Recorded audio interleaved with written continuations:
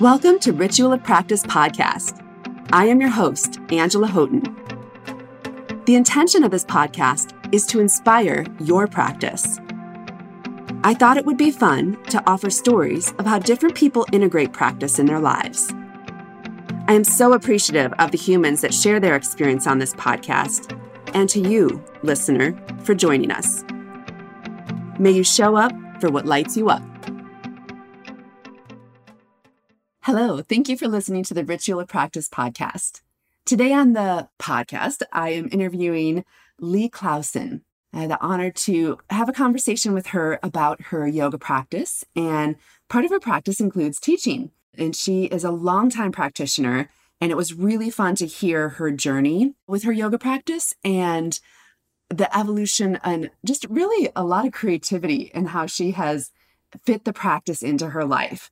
I do encourage you to listen to the whole episode because at the end, I think that the way that she includes mindfulness in her life experience is really fun. So thank you so much for listening to the Ritual of Practice podcast.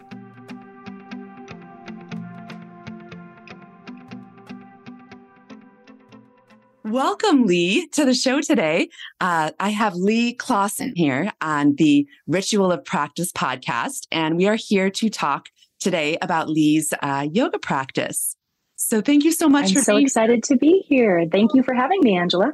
Yeah, it's really, just a gift anytime someone is willing to come on the show and share, the details of their practice. I feel like it's a great service to our listeners. So my first question is, what initially sparked your interest in yoga?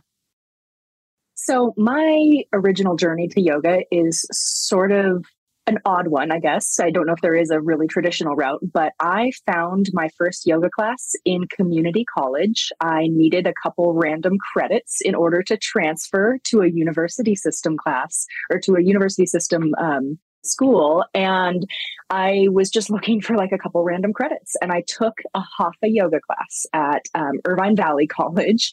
And it was a magical time. I feel kind of bad for the instructor in hindsight because I was so stressed at that particular moment in my life that I would often fall asleep during Shavasana. And the poor teacher would have to come wake me, like shake me and say, hey, everybody else is gone. She'd like go through her whole setup and, like clean up after herself. And then when it was time for her to turn the lights off and lock the door, she'd kick me out. And it was just that sense of like respite and rest that I had zero expectations of when I walked into this class. And it really struck a chord with me. So that was where I got my start, was actually a community college. And when you said Irvine, so I'm making an assumption that that's Southern California. Is that accurate or? That's correct. Yeah. UC Irvine was where I did my undergraduate work. And the Irvine Valley Community College was where I started out because I actually started school at 16. I tested out of high school and started my college career a little early. So. And what were you studying? At that moment, I was getting all of my undergraduate kind of prerequisites out of the way, but I ultimately went on to get my undergraduate degree in social ecology, looking at how humans and their environment influence each other, which has been a fascination of mine throughout my life. And then I did a minor in classical civilizations. Wonderful. I'd love to talk to you more about this. Yeah. So did you get credit for this that then applied to, was it like a physical education credit of sorts that? Yeah, I mean, it essentially filled in like a physical education credit. The funny thing was that I didn't really need any specific type of credits. I was just a couple of like credit points shy. And so when I was looking at the course offerings, yoga just kind of jumped out as something that wouldn't add to like the mental workload since I had so many balls, rolling at that moment. But something that I had been interested in doing. I was a dancer in high school. And so I had a pretty good proprioceptive awareness of my body. But my relationship with movement and all of that was really goal driven up until that point. And that class was just so exciting to me because it was the first opportunity to really just explore how does my body move for the sake of how it feels or how it, internally changes things, as opposed to some sort of external goal or purpose, which was really neat. Where in dance you felt there was a purpose, that you had a goal in mind? Yeah, I mean, there was always the mirror in front of you, right? And you were always trying to make a movement look a certain way on the outside. And the yoga class was really the first time that I walked into a movement space where there weren't mirrors. It was just an open room with some props, and the goal was to see how things felt. So that was really neat and a totally different way of approaching movement. And I really resonated with that. Well, what a blessing, Leigh, that you were put in that environment, because sometimes there are mirrors in yoga classes. And so sometimes I have had many students expect and find some disappointment in not having a mirror in the yoga practice. Yeah. Well, and it's interesting. I have taken some classes where there have been mirrors in the room, especially in studios around the LA area. But I think that particular teacher, and I say this always about community colleges, is they're just bringing something different to the table than I think other types of learning environments are. And that particular teacher billed her class as a hatha class. It was really not meant to be performative or fast paced, or it was really just an opportunity for sort of self exploration. And so I couldn't tell you the name of the teacher or anything about her, except that she really made an impression on me in terms of my understanding of what a movement practice could look like. Sounds like set a foundation, because now, I mean, obviously we haven't stayed close over the years. I feel like it's been quite some time since we've, spent any time together. And but I have this, understanding from how we're all connected in the world today via social media, that you are now teaching and sharing this practice with others. Do you want to, I think it'd be fun for the listener so what happened after the community college? So this teacher that you don't remember the name of, but she set such a foundation for you in your practice, then what happened after that when you left the community college? So I transferred to UC Irvine and took some classes at a studio called Yoga Shakti, which is in Irvine, California. And I had some funny trials and tribulations in my first year or so as a student.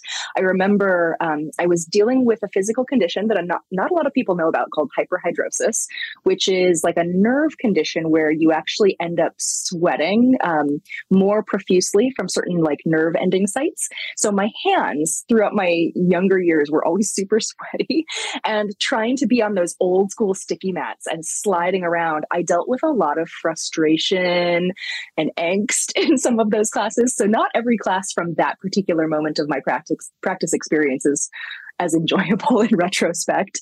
I learned the value of a good quality mat for myself. But then from there, after I graduated, I went on to get a master's degree in Vermont. And so I took some classes there that were more just like locally offered by some of the fellow students at the law school that I was at. And then I moved to DC and started my first big girl job, as I like to call it, working at the Pinchot Institute there. Took a bunch of classes at a bunch of different studios around the DC area and was just kind of studio hopping. And then I actually abandoned that big girl job because even though the organization I was working for was wonderful, I did not belong behind a desk with a suit and a commute and a 401k. And so I ran screaming back to California, where I took a job as a hiking guide in Yosemite and found, again, just kind of a collective of people who were doing yoga. It wasn't offered at a specific studio. And for about the next 6 or 7 years, that was what my practice often looked like. I would take studio classes if I was somewhere where a studio was available, but a lot of times it was either just like a couple of folks getting together and sharing what we knew, or lots of online videos and podcasts as those started to become a little bit more available. This was, from like 2006 through to about 2005, or I should say 2006 to about 2015. And then in 2015, I had been settled here in the Flathead Valley. I'd been moving around with the National Park Service for a couple years, working different jobs all over, which is how we met. I practiced at Moab Yoga with you when I was working at Arches National Park, and with Courtney Miller and a couple of the lovely humans that worked at your studio space.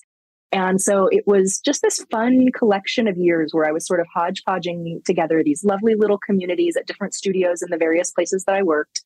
And a lot of the time, really just doing my own thing with podcasts and videos and having to sort of embody my practice from that place of like not having a really regular teacher or mentor because I was so mobile. And by 2015, I had settled up here in the Flathead Valley in Montana and started really considering a teacher training. And at the time, I was interested in teaching. I had found through working for the national parks that I love teaching people about nature. And I really have always enjoyed sharing practices with folks. And it was just sort of casual in people's living rooms and things like that. Courtney Miller and I used to go out and hike into the Red Rocks and just play around. And I thought, this is something that I think I would enjoy and that I think I'd be good at. So I found a teacher training that was happening here in the Flathead through Yoga Hive. And actually, at that point, the Yoga Hive studios didn't have a teacher trainer on staff yet. So they brought in Raven Clemente from Figure Yoga over in Colorado. And Raven taught the 200-hour, it was a vinyasa style, which was okay. It wasn't actually what I had been specifically looking for. It was convenient and it was the right time and the right place.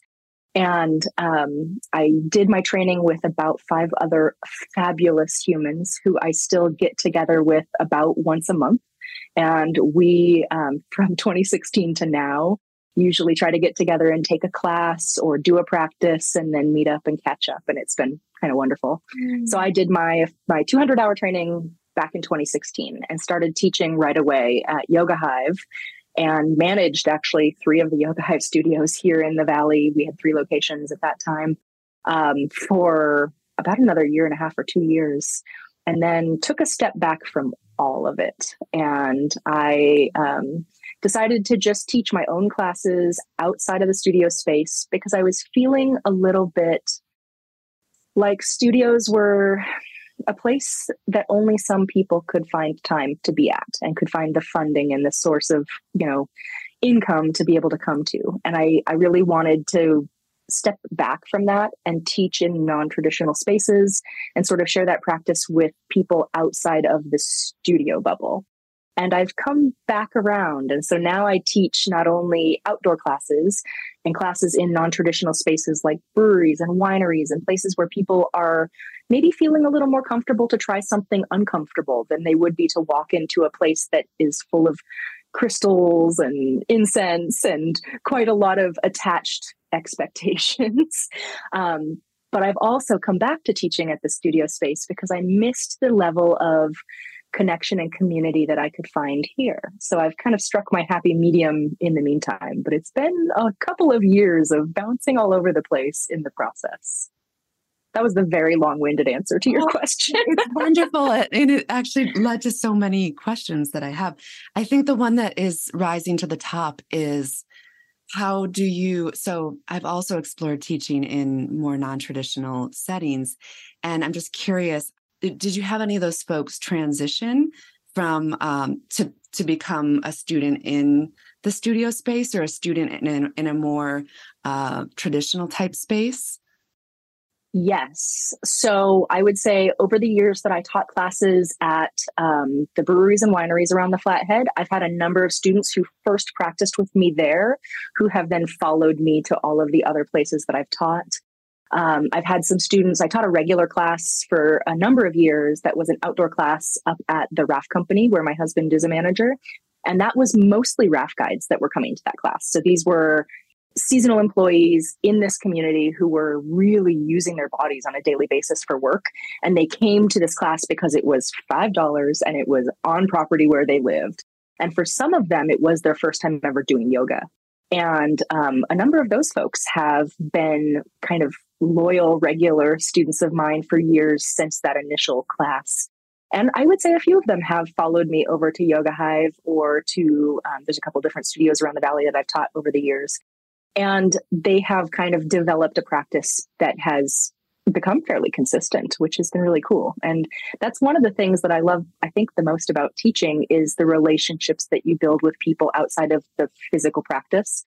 I have so many folks in my community that I've gotten to know through yoga including my current boss over at the high school library. When I met her, she was a student coming to my yoga classes going through breast cancer.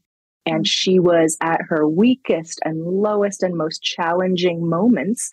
And sometimes she just came to the studio and laid on her mat and didn't do anything other than just be in that community, in that setting.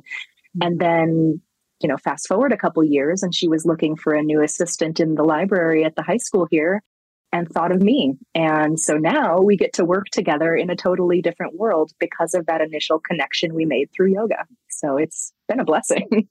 Yeah. Oh, well, okay. I have more questions.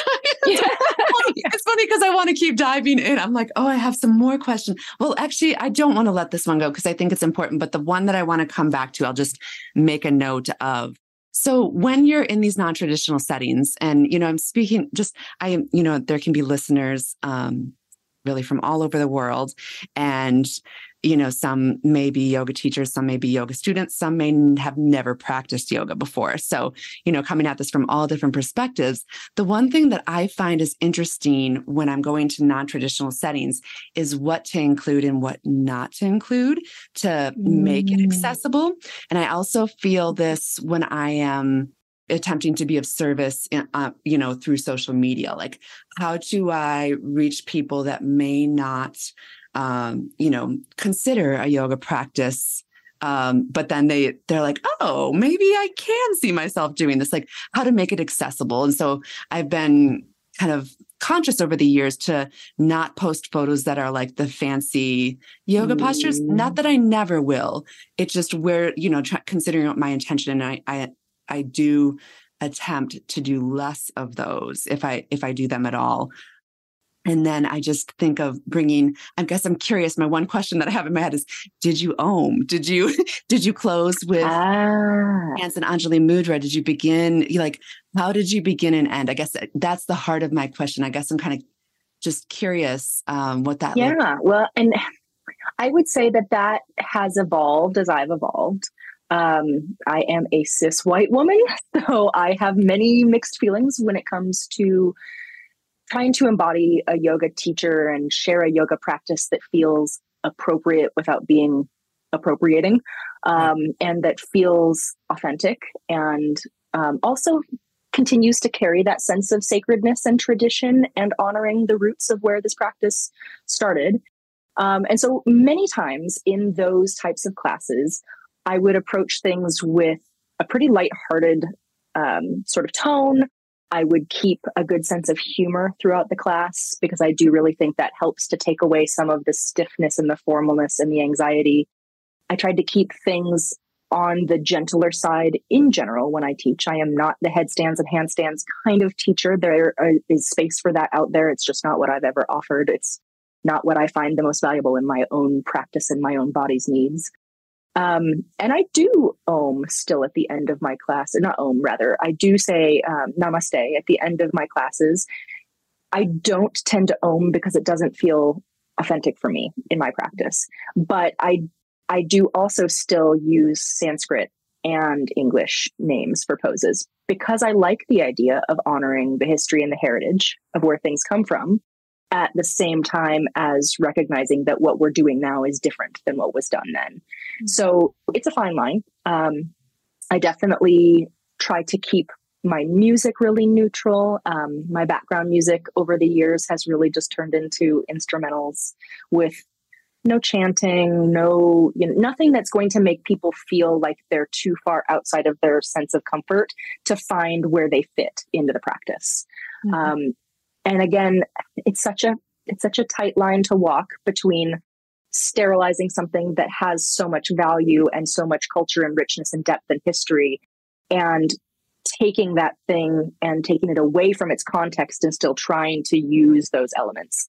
So for me, that has been a balancing act. And in every class I teach, I give lots of permission for people to make what works for them theirs, and to leave what doesn't on the mat or at the door, because every single one of us is at a different stage and phase in our bodies, in our minds, in our practice, in our experience of the world and how we connect with it. And so my whole goal is not to try and impose anything on anyone, but to offer them a space to explore what they want. Mm-hmm. And so when I teach, it tends to be very, very hands off, literally and physically. And it tends to be everything suggested or offered rather than told. Mm-hmm. That's so beautiful, Leigh. And yeah, I've navigated this, and I'm still, well, not navigated like it's in the past. I am very much still navigating this myself and finding my way. And yeah, I think it's a little different for each of us. As I've talked to a few yoga teachers already on my podcast, we're all finding our way, and it's a little bit different for each of us. The next question that comes up for me is, so I heard you say, and I think this is so beautiful, the community aspect and the support of the folks that you went through your teacher training with, how you get together and go to a class.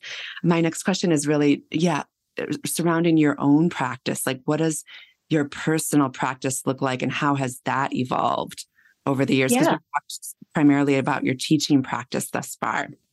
Well, that's not entirely true, but that's kind of where we've landed. So I'm curious more of what your personal practice looks like today. Absolutely. So when I teach, I do physically model most poses, and I do go through the practice with my students. I know some teachers have really stepped back from that, and their goal is to watch their students and to try and offer verbal or physical feedback. The way that I hold space for people when I'm teaching is that I tend to physically practice with them so that they can, one, see a visual on what it is that I'm trying to describe, and two, feel that sense of we're doing this together. I'm not standing there over you, watching you, telling you exactly how things need to go. There's no sense of judgment. Half the time I am, in a posture where I can't even directly look over at students. And I know that rubs some teachers the wrong way. But for me, it is how I feel the most authentic as a teacher, is to be like, we're sharing this experience. We're both just trying this together and seeing how it feels. And as a consequence of doing a lot of physical practice with my students, my own home practice tends to look far less structured. So on a daily basis, I would say that I roll a mat out. Most evenings, that's after dinner, and I'm just hanging out with my husband, and whether we're listening to a podcast, watching something, or just kind of spending some quiet time together, I will usually have a couple blocks and a blanket and a little ball with some nubbies on it for my feet, and I will just kind of play around. And sometimes that doesn't last very long, and it's like 10 or 15 minutes of me just sort of rolling around, finding child's pose, taking a couple different, stretches and positions. And other times it develops into like an hour of me really moving through all of the things and trying to get a well-rounded physical practice. And sometimes it's just me outside in the yard with my chickens, breathing consciously, listening to the birds, trying to disconnect from the constant verbal chaos of my mind. And to find that sense of presence that I feel when I'm intentionally practicing. So it's all over the place. But I would say that I do maintain a relatively regular physical practice outside of my teaching. It just doesn't look like a regular physical practice. Well, I'm so appreciating your just honesty about about all, and just the space that you give yourself for the path that you found, Leigh. Like, this is really beautiful. I mean, in listening to you, I am the teacher that doesn't practice with the students because I want to see and be able to give them feedback. So it's fun to hear you really just own and embody what makes sense and works for you and your students. So I'm appreciating that. I just don't think there's one right way to do it. I think the only right way is the way that feels right to you. And I have had teachers who have sat back and watched me and given me great feedback. But I've also had a really good time experiencing practice alongside people and feeling the value in us sharing that collective breath and movement. And that was one of the hardest things, I think, in the pandemic, was when everything was virtual. The thing I lacked wasn't so much the verbal feedback or, guidance, but really just that sense of connection of breathing and moving in the room together. And so that was one of the things I was most excited to get back to post-pandemic. And I love both types. I found the way that you taught to be incredibly valuable when I was your student. And I think that when teachers are physically moving along with me, I'm just as happy with that. So I think it's really just the best way to teach is the way that makes the most sense to you, right? Right. And I agree with you. There isn't just one way. I feel that about yoga and meditation, and I say that all the time in class. And so my next question is around meditation. Is that something that you practice and enjoy? Yes. My personal practice includes meditation. I don't tend to teach or lead meditation specific classes anymore. I did at one point in the past and I loved that, but I didn't feel like it was the best fit for me at that time. But in my own personal practice, I try to carve out a couple of times a week where I'm either using a guided meditation, an app like Insight Timer, or somebody's virtual offering. I have also done a good bit of like the breath work practices, and I find that to be really meditative when I can focus on something outside of me. And I'm going to totally blank on what it's called. It starts with a T, I think, when you're watching the candle flame flicker. With my particular brain, that style of practice works really well. I am definitely a neurodivergent kid, very ADHD over here. And so I do best with meditative practices where there's an outside influence or an outside guidance. So for me, a lot of times that's utilizing previously recorded or other people's guidance. And I would definitely not say that that's a daily practice, but it's a weekly practice. But on a daily basis, I spend at least 5 or 10 minutes just sitting outdoors, no matter what the weather is, in silence. Half the time it's with my chickens. And that is like my brain break for me. And I try to listen to the birds, smell the smells, hear the sounds. And I know that that doesn't look like a formal meditative practice to some people, but that for me is probably the most powerful of the practices that I have, because it's the one time a day where I remind myself, hey, it's okay to just let everything else go and just kind of sit with what you've got. It's bringing you to presence. And I mean, that's that's what it's all about. What I love about this, Leigh, and I really can't plan for this because I had no idea what your teaching or personal practice looked like. And what I love about this for the podcast is that the listeners are getting an opportunity to listen to different ways that people practice. Because I know just from, my friend circle that folks have different ways of meditating, and some prefer guided meditations and some don't. Yeah. Oh, for me, I love them. And like, especially many times my monkey mind goes the most nuts at night. And so for me, having like a nidra or some sort of guided meditation that helps me sleep is really valuable. So I personally ascribe to that and I love it. And I think there are so many ways to skin a cat, as the terrible saying goes. Do you use the Yoga Nidra on Insight Timer? Do you use it before bed, or if you're feeling like your mind's going a little crazy? Not crazy, that's not good. If your mind is busy. Well, I frequently will do a nidra practice in bed. So oftentimes my husband likes to unwind on the couch. And so he gets his quiet time. I go into the bedroom, I get myself all cozy, and I give myself that quiet time in the bedroom, laying down and comfortable. I'll usually pull my pillow out so the back of my head can be flat, and go through like a guided nidra, and then follow that with getting myself all settled in for sleep. So it's usually like the last thing I do. Mm-hmm. This is really fun for me to hear about your practice. My last question is, I think that folks would have quite a few ideas or gateways, doors to walk through from listening to our talk today. If there was one kind of nugget that you'd want to leave with a listener for someone who doesn't already have a yoga or meditation practice, someone that you met on a bus or a plane was asking you about it, what would you tell them how to get started? Oh, I love this. So my favorite thing when people ask like, oh, why do you do yoga? Or my favorite is like, oh, I'm not flexible enough for yoga. Yeah. All those sorts of comments. I just always like to tell people yoga is the one place in my life that I found where I just get to explore who I am and how I'm feeling at any single snapshot in time. And so if the idea of beginning a practice and all that tends to entail is so intimidating, I think step one is just to understand that at its core, my understanding at least, is that a yoga practice is just about getting to sit with ourselves and to see where we're at and to check in. And that's something that we as a culture have been not so great at, and that we as a society are becoming aware of the importance of. So I'd say it doesn't have to look like anything. It doesn't have to be a certain way. It doesn't have to happen a certain time or a certain pace, or there's no goal. The goal is simply just to see it, see how it goes for you, to try it and to feel it, and then to take that information and to do whatever you need to with it. When I have folks come in the door in my classes, I tell them, thanks for being here to play with me, because honestly, I feel like it is the one chance that I give myself every single day to just be a little lighthearted and playful.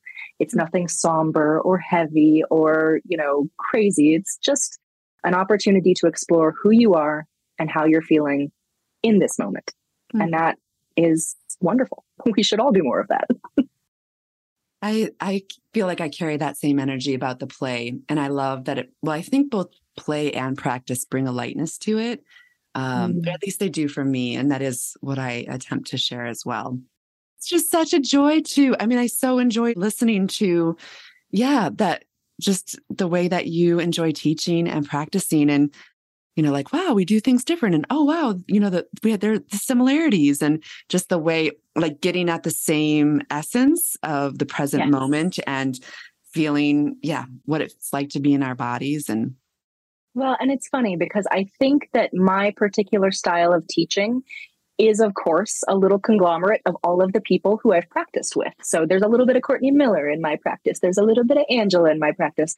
And I've borrowed all of these elements from people who I loved, the pieces and the parts, and I've put them together to make the whole that is uniquely my practice. And that's kind of the joy of it. I mean, it always kind of makes me giggle when people think that yoga is this static thing that is only this one way, because the beauty of it is it is constantly changing, because all of us are different, unique individuals.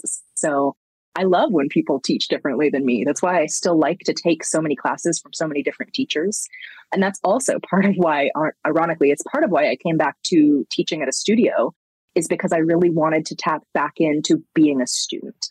And I felt like teaching in only separate places outside of the studio system, it was a lot harder for me to motivate myself to get into classes. And I needed that. Yes. And so coming back to teach at a studio was, in one part, I would say, selfishly motivated, because I needed to feel like a student again. And it has reinvigorated my practice to be back around other teachers. And I love them precisely because they don't teach like me. Yes. Oh, I love being a student, Leigh. And I mean, obviously always a student, and to actually go practice in a physical space, it feels so different to me than, just guiding myself on my mat at home or getting online. I did have a question about, you said, I was like, wow, you were doing podcast yoga. Was that when you were out in the Park Service? So you were away from town, and so you were getting on and listening to people teach, and they were doing this via podcasts? Yes. So what I need to think about what the name of it was. I should have looked it up before what was it called? It's like an audio recording. And it's interesting because I am a very auditory person. And so I didn't mind the fact that they were purely podcasts. It was purely audio. So there wasn't a visual component. Mm-hmm. I often practice, especially in my personal practice, with my eyes closed. And so really clear verbal guidance is something that I value. And I was taking these, they were 15 or 20 minute Yoga Download. Yoga Download was the name of the website. And I would download them onto my phone or my iPad or whatever back in that time.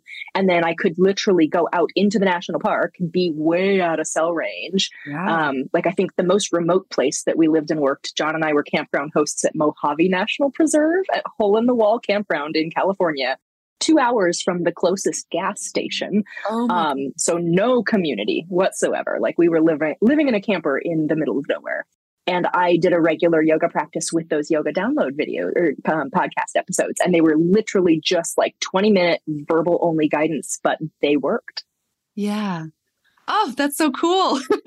Yeah. There's so many ways. And this is why I started this podcast, is I was like, I just feel like if people could hear about all the different creative ways that people practice these things, just for other people to hear how people are practicing, and then bring it into their own practice. Like, oh, I could try that. Or, oh, that actually sounds really inspiring. I think I want to, explore that.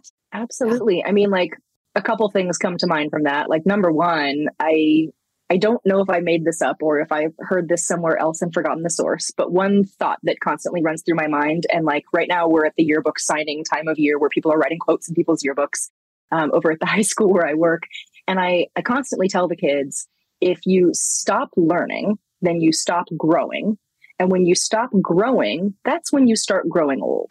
And so to me, like continuing to learn in my practice is continuing to expose myself to other people's ways of doing it and other ways of saying things and moving through things, both in the physical practice, but also in the, intellectual, thoughtful elements of yoga, because there is so much of that philosophy and mental game involved in it too. And so, continuing to take teacher trainings and continuing ed things. And I'm going to be at the Front Range Yoga Festival over in Shoto next week, which is so exciting. And every time I get to go to these yoga festivals and teach, I'm just as excited to be there as a student.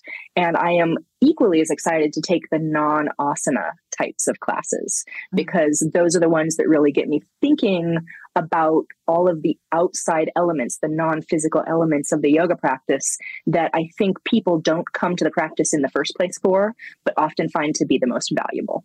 Yeah. So that's like the heart of the student, right? Mm-hmm. If you don't ever stop learning, then you will live forever, I hope, right?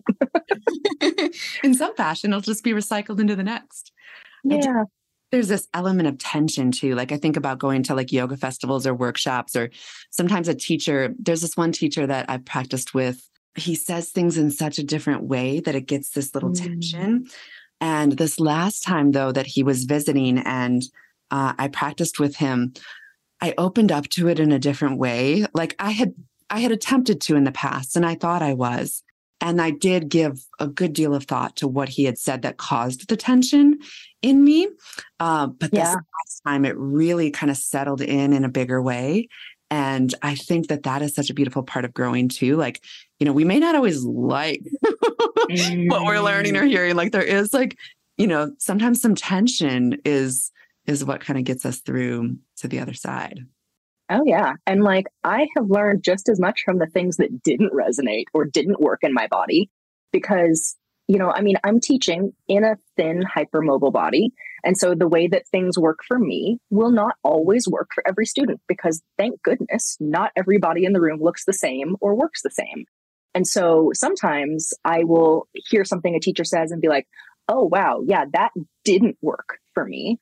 And I think there's just as much value in being exposed to those sorts of things, or in having the way that you have always approached something be shaken by somebody kind of showing you an alternative, whether or not you work with it. So there's definitely value there too. Yes. Yeah. And we can take it and leave it and chew on it for a while and be like, no, or, oh, whoa, there is something there. Yeah. Yeah. I actually do have another question. How many chickens do you have?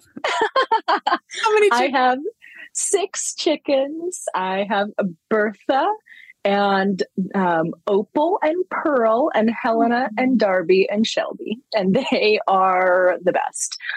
Sitting and watching them and getting to know like their little personalities, their favorite foods, the way that they kind of move and make noise is also the most amazing practice, just because they bring so much levity and light into my day. And I love they like recycle all of the food scraps. They return them to me in the form of more beautiful food. They are just hilarious and bring me so much joy. Do you have a favorite chicken? Oh, I would never say this in front of them, but Bertha is my home girl. I was going to guess that Bertha was your favorite because she was the first one you said. I was like, I was going to ask you if you had a favorite and what her name is. And you shared the names, and I was like, I bet Bertha's her favorite. Oh, Bertha is one of my OG girls. So when I first got into chicken keeping in 2020, as one did, The first nestlings that I hatched, the first babies that I hatched, Bertha was from that group. And she is the last man standing from that crowd, or last chicken, woman, who knows. And so she's definitely been with me the longest. And it's really funny because I'll throw like snacks into the coop for them, and the rest of them will all fall on them like they haven't seen food in 100 years. But she'll sidle over to me and just kind of give me a little look first, like, hey, how are you? Before she goes over to inhale all the good things. So we've got a little bond. Yeah. Oh, well, we also did the chickens during the pandemic, and that we don't have any survivors. And I do think that I will get back to, having chickens in my life again. It's just not yet, but we will. Yeah, no, they're a gift if you have the time for them, but they are definitely work, just like all of the good things in life. Yeah. The whole protection thing. We have, surprising number of animals in our in-town location. Bears walking down the street. I'm not kidding. I believe it. Yeah. Oh, yes. Oh, well, Leigh, this was such a joy. And, I feel like my heart's really open after talking with you this afternoon. And I'm just so appreciative that you took the time. Thank you. Absolutely. Likewise, Angela. I have to tell you, my practice and my experience of hanging out at Yoga Hive, or I should say at Yoga Hive, my brain is at Yoga Hive, at Moab Yoga, when I was there during those years, it was such a pivotal place for me. It was a time when I really did feel like I was developing that sense of community in yoga.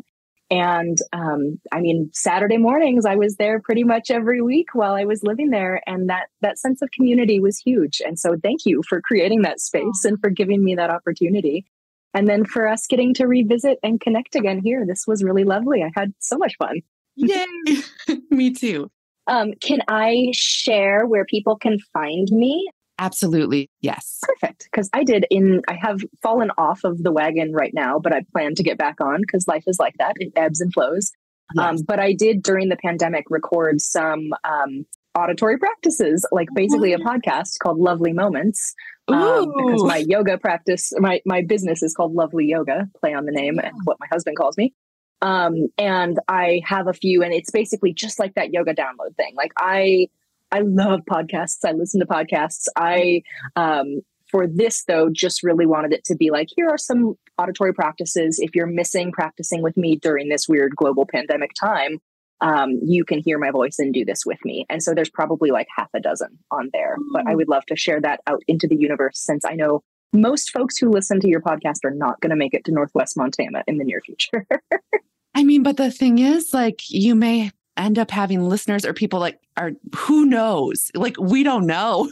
Don't know. That's the coolest thing about our world right now. Yeah. Like, it's who knows who you're going to meet and who's going to connect with you through this. It'll be fun to get a nice giggle of synchronicity when that happens, of whatever way that it happens. Yeah. Awesome. I'm excited now to listen to one of your audios. What Lovely Moments. Lovely Moments. Okay. Yeah. I'm on all the different platforms, and it's really funny because I probably, if I went back and listened to them now, there would be things where I'd be like, I want to change that. But I'm trying to leave it in posterity for the teacher I was at that moment, not the teacher I am now. And there are definitely things about my teaching practice that have evolved over time. But that's not to say that what I had created then isn't valuable and worth keeping. So. Yeah, Leigh, you are such a beautiful human. And really, that's really the essence of this podcast. You and I are on the growth path, the evolution. Yeah. We are choosing to continue to rise up in a way that. Yeah. So yes, yes, there will be things as we grow. And I would imagine what is up there is wonderful still. Well, and here's the thing. I saw a little clip of Ed Sheeran the other day, and he was talking about the fact that when he was, learning how to make music, he was pretty crummy at it at first. And he leaves those videos live on YouTube so that people can recognize that you're not just born perfect, right? Yes. It's an evolution. The whole process of becoming who you are will constantly be changing your whole life.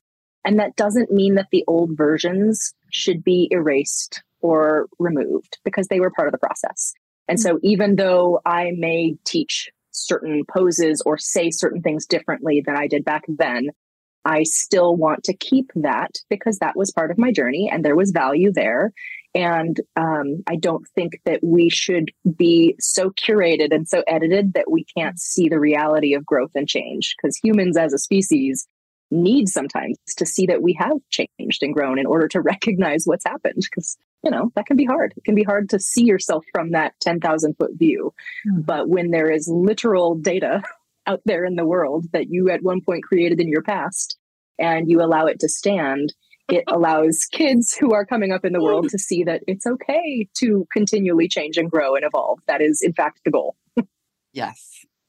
And the fun in that, because we're living it moment to moment, second to second. And so, yeah, even I just think of this past year, some of the changes that I've made and who I am now versus who I was a year ago. And I feel it, yes. And then in other moments, I don't feel it at all because I've lived it. Every second of it. And then, our friends reflect it back to us and like, oh yeah, I am doing this differently. Yeah. Which is awesome, isn't it? It is awesome. Yeah, it's fun. Oh, well, thank you again, Leigh. And I look forward to catching up again and, hearing how this continues to evolve. Absolutely. And if you ever find your way up here in Northwest Montana, up near Glacier, come visit. I have a little yurt in my backyard. When we first bought our property, we lived in a yurt for a year and a half, and now I Airbnb it out. And so if you ever come up, we do have yoga there with my guests and hang out with the chickens in the yard. And I'm 10 minutes from Glacier National Park. So maybe this summer. Montana is on my list. It's like, I've been wanting to go the last couple summers. So maybe I'll reach out. Awesome. That would be amazing. You are welcome anytime. Oh, thank you, Leigh. Well, thank you again. And I hope you have a wonderful rest of your day. You too. Bye.